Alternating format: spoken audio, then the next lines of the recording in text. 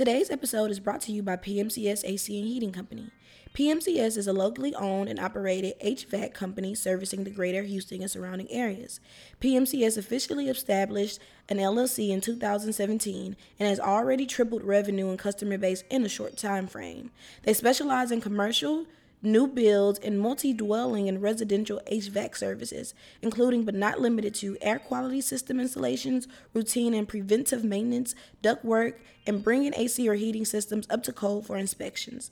You can find PMCS at www.pmcsacandheating.com.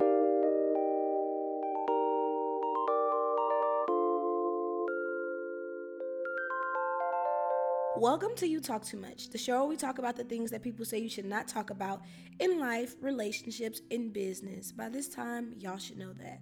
I'm Bri'Ann Stevens, and today we're discussing how to handle difficult people and situations.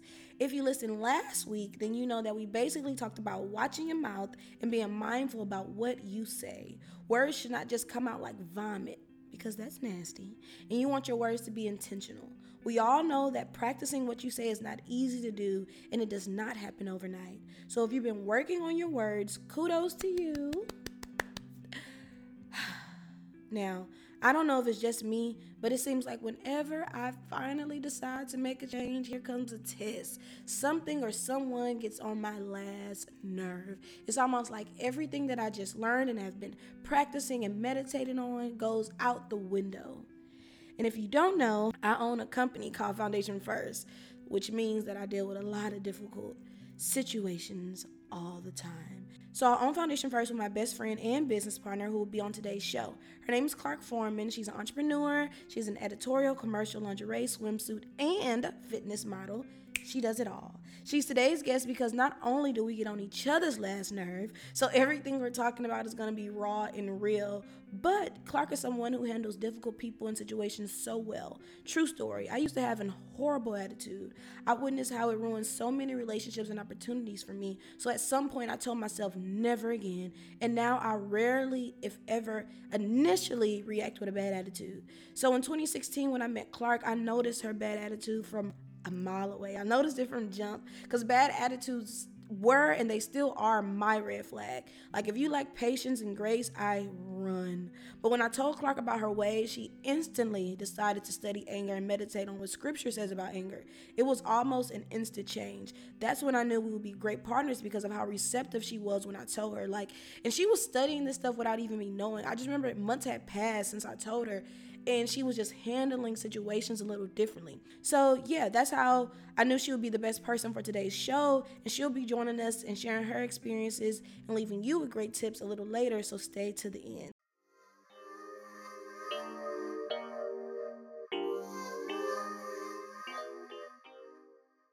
I've always been super ambitious, so much so that I have dreams about the rooms that I want to be in and the people I want to meet.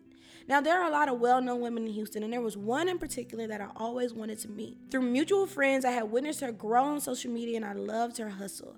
I had been hosting events throughout Houston, and I knew that if we just connected, that I would be able to be an asset to what she was doing. Lo and behold, I got the opportunity to work with her and other amazing people. I shared sponsorships with her for events. I created graphics for her partnerships. I hosted meetings in my apartment. I provided solutions to any problems. Heck, ultimately, I was killing it. So there was a situation where one of the other girls I was working with kind of jabbed at me on a group chat with the team. I felt my blood boiling as soon as I read the text message. I remember being in the car passenger seat and Klarke was driving. We were parked. I could feel Klarke's eyes staring at the side of my head telling me don't respond. But I responded. Who listens to logical advice, right? I started making slick comments back and forth, and we did that for a minute before we finally just stopped. Listen, if I could remember exactly what was said, I would share it, but I swear I don't remember. I just remember feeling taken for granted. I do remember feeling extremely exhausted after going back and forth. I remember feeling embarrassed because we did it not only in front of the team, but in front of the woman who I was excited to work with, and I just remember being over it. And it wasn't just because of her. I was feeling really unappreciated during the entire process, which made it a lot easier for me to be emotional and go off the way that I did when she jabbed at me.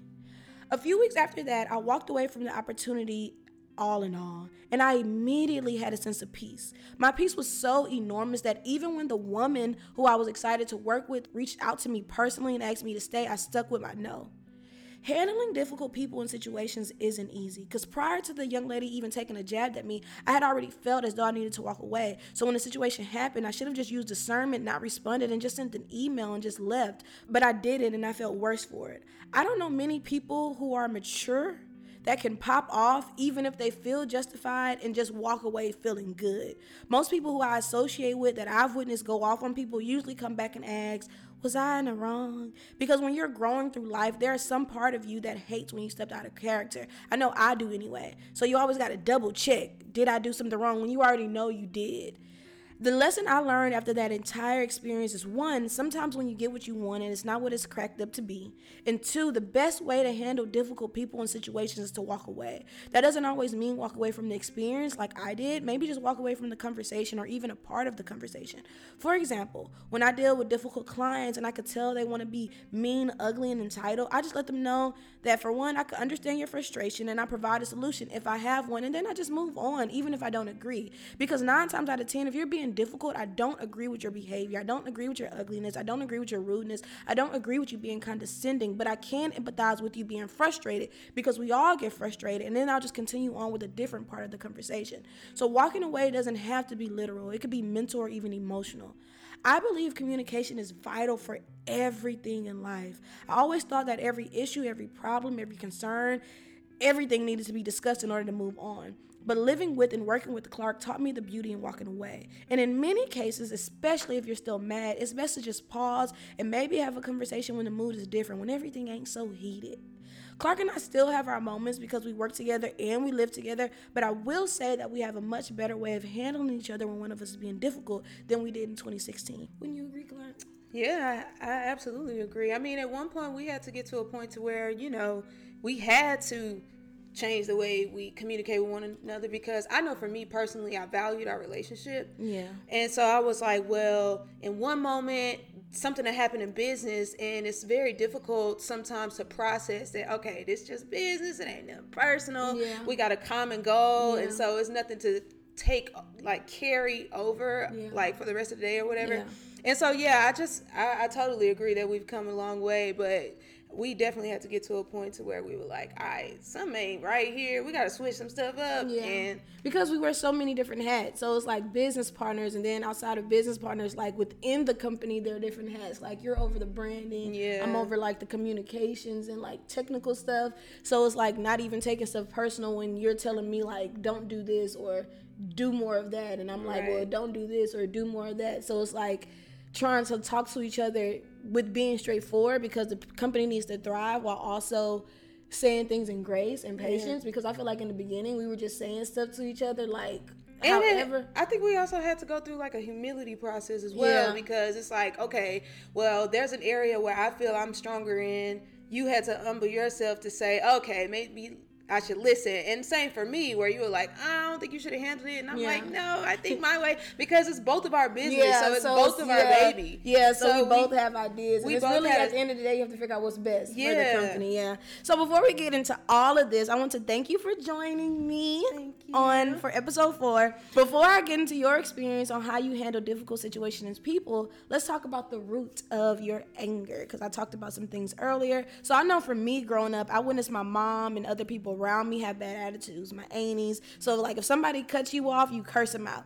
If your cable bill is too high, you curse them out. If somebody look at you upside your head, say it with me, you gonna curse them out. So it took a lot of unlearning for me to stop telling people off and cursing people out. So where does your background come from? It's funny because though I didn't come from a background or a family that, cursed all the time, one thing my dad did do, my mom told us that when they got married, my dad made a promise to her saying that he'll never curse around his kids. Yeah. And I've never, I ain't gonna say ever, because I just heard him say something around Christmas. I don't think I ever heard your dad. But my dad has done a great job in my 27 years, I'm about to say 21, my 27 years of existence. I've never or hardly ever heard that man curse. But however, I come from a home where we wore our feelings on our sleeve. Yeah. So, and we also avoided tough conversations. Mm-hmm. So I come from a house to where something that probably should be discussed doesn't get discussed, and we all know about that "you hungry" apology. Yeah. So that was like an indicator that or like a temperature gauger to see you still mad, and if you decline, we like, oh, you still mad. Like but decline if you, the food. yeah, if you decline the food or you decline the trip to the store, it's like, oh, so you still got an attitude. Yeah. Or if you accept it, it's like, oh, okay, she must be all right now. Yeah. So, and avoiding tough conversations kind of traveled with me until I became an adult, which also, going back to earlier, you said you learned stuff from our relationship. I learned stuff from our relationship. Me and my mom used to have those tough conversations. Yeah. Like, well, we used to have the tough conversations, and her apologies would be buying me stuff. Yeah. So it was a mix of both. Yeah, I think that's definitely, well, I don't know. From my experience, that's a black folk thing where it's like, okay, you hungry, you want to go to the stove? Yeah. Let's bounce. Let's go do that. But yeah, it kind of traveled with me up until I was an adult, to where it's been difficult, or it was difficult for me to have those difficult conversations. And I noticed how those unhealthy patterns played a part in my relationships today. Yeah, that's really good. So earlier I shared a difficult situation and how I wish I could have handled it, because you're saying like how it traveled with you into your adult. So I want you to kind of touch on that, because I talked about how I wish I would have handled it the first time. So it took me going through something to figure out, okay, next time this is how I'm going to deal with this. So what situations have you been in, and how were you able to control your anger, frustration? You want me to go deep now? So okay, so people may not know, but for those who do know, my sister was the recent Miss Texas. Whoop whoop. Yeah, shout out to Chandler Foreman. So my sister was Miss Texas. Don't get me lying, I think her reign was 2018, 2019, or 2019 to 2020. Chan, don't be mad if I don't have the exact dates. But during that year, that took a toll on our relationship. Not because she was Miss Texas, but because we were transitioning from big sis, little sis as kids to us learning each other as women. Yeah. So it was a lot of clashes. So for an example, there was a situation like she had my mom and my aunt hosted a celebration for her in Houston. So they had something in Dallas for all of her Dallas supporters, but then they hosted something in Houston for her family. It's her hometown, and everybody can't make it to Dallas. Yeah. so my family was cool enough, or what's the word, like nice enough to put something on for everybody down who wants to celebrate her as well. So anyways, fast forward again, Chan and I was rocky. Yeah. So we weren't on the best terms. Yeah, we weren't on the best terms. We weren't really communicating that much. Which is normal with sisters. Yeah. That's the thing with Chan and I too. We have this understanding that sisters, like, all right, like we might be mad at each other, but it's not gonna be forever. But in this season, it seemed like it was something that was permanent, because I've never been at odds with my sister in that way, to where we weren't communicating for months on months. Like, that's my best friend. I used to share the same room in bed with you. Yeah. So this was new to us. But anyways, fast forward. When I got there, it was tension. Like, I went back there to go speak to her, and she barely responded. If she listened to this, she gonna laugh, and she gonna know that I'm telling the truth. She barely responded, and I'm over there like, hey, Chan, congratulations, blah, blah, blah, blah. And so anyways, I showed up early because my mom asked me to assist with any prep. Yeah. And so I got there, and I offer my assistance whatever way I can, but then I noticed that there was a seating chart, or like there were names on tables. And so I was like, oh, okay, this is tight. They organized. Like, my mom is on it. One thing about my mom, she know how to plan a goddamn event. Yeah. From top to bottom. Yeah. So I was like, okay. So then I find myself to my sister and my parents' table, and my name wasn't on it.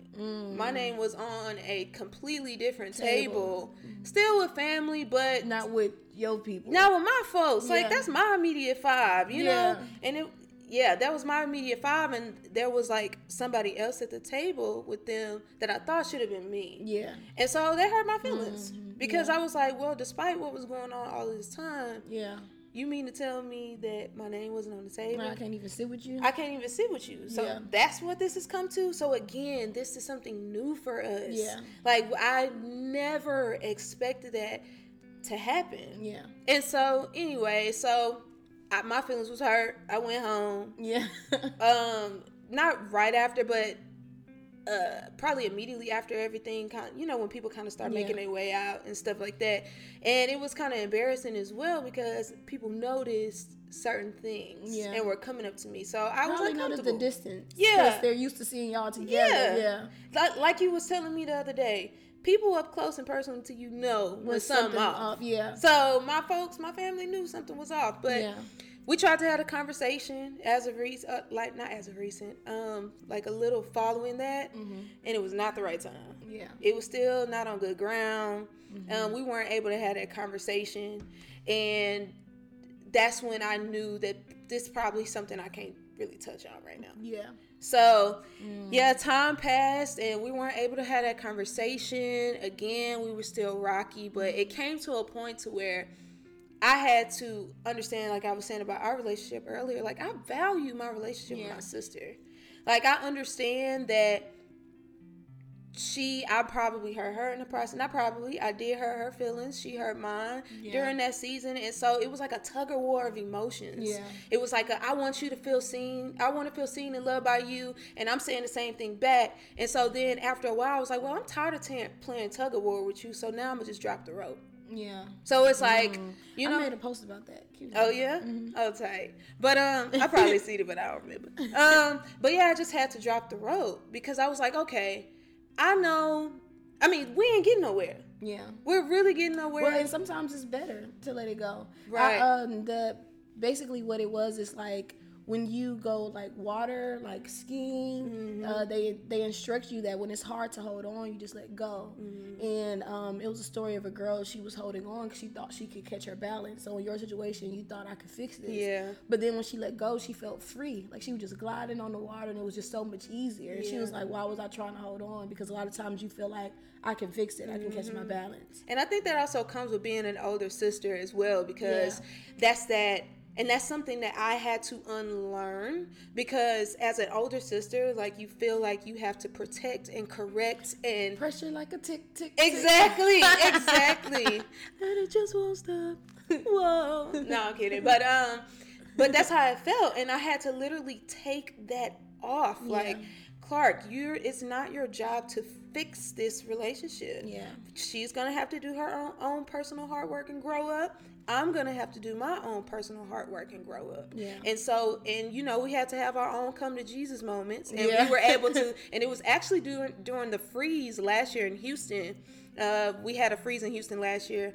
But where we actually finally had that conversation. Yeah. And it was much better. She apologized. I apologized. And I felt like it was a divine experience or a divine conversation. So. Yeah. And it's crazy because earlier I talked about walking away. And sometimes it could be mental or even emotional or sometimes even literal. And people will think like, oh, if we haven't reached a solution in a month, we haven't reached a solution in 3 months, 6 months, then whatever. But it took like a year or 2. Yeah, before y'all finally talked about that, and it was you were able to finally get some type of.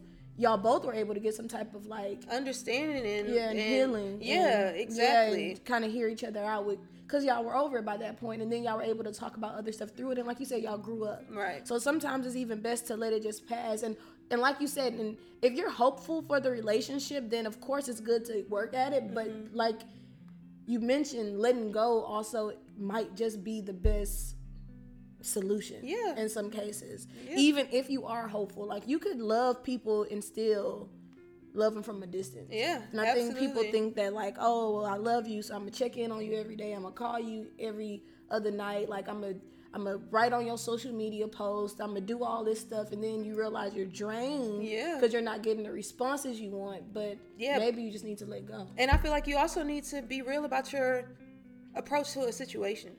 Because I feel like the reason why I wasn't productive the first time we had the conversation was because my intentions were different. I just wanted to talk about my emotions and focus on the problem. Like it wasn't going to be a solution based type of conversation. So now as of late, when we were able to have the conversation last year during the freeze, we were in a position we had hearts to receive and ears to listen in that moment. So we also had to be real about if we're ready to have the conversation, will it be fruitful? Am I trying to come out of love because I do value the relationship, or do I just want to criticize you? So I think that also has a part to play when it comes to whether or not you want to approach something or kind of leave it alone for a little bit. Yeah. Oh, I love how you ended with that, because that's a good segue into what I'm talking about next week.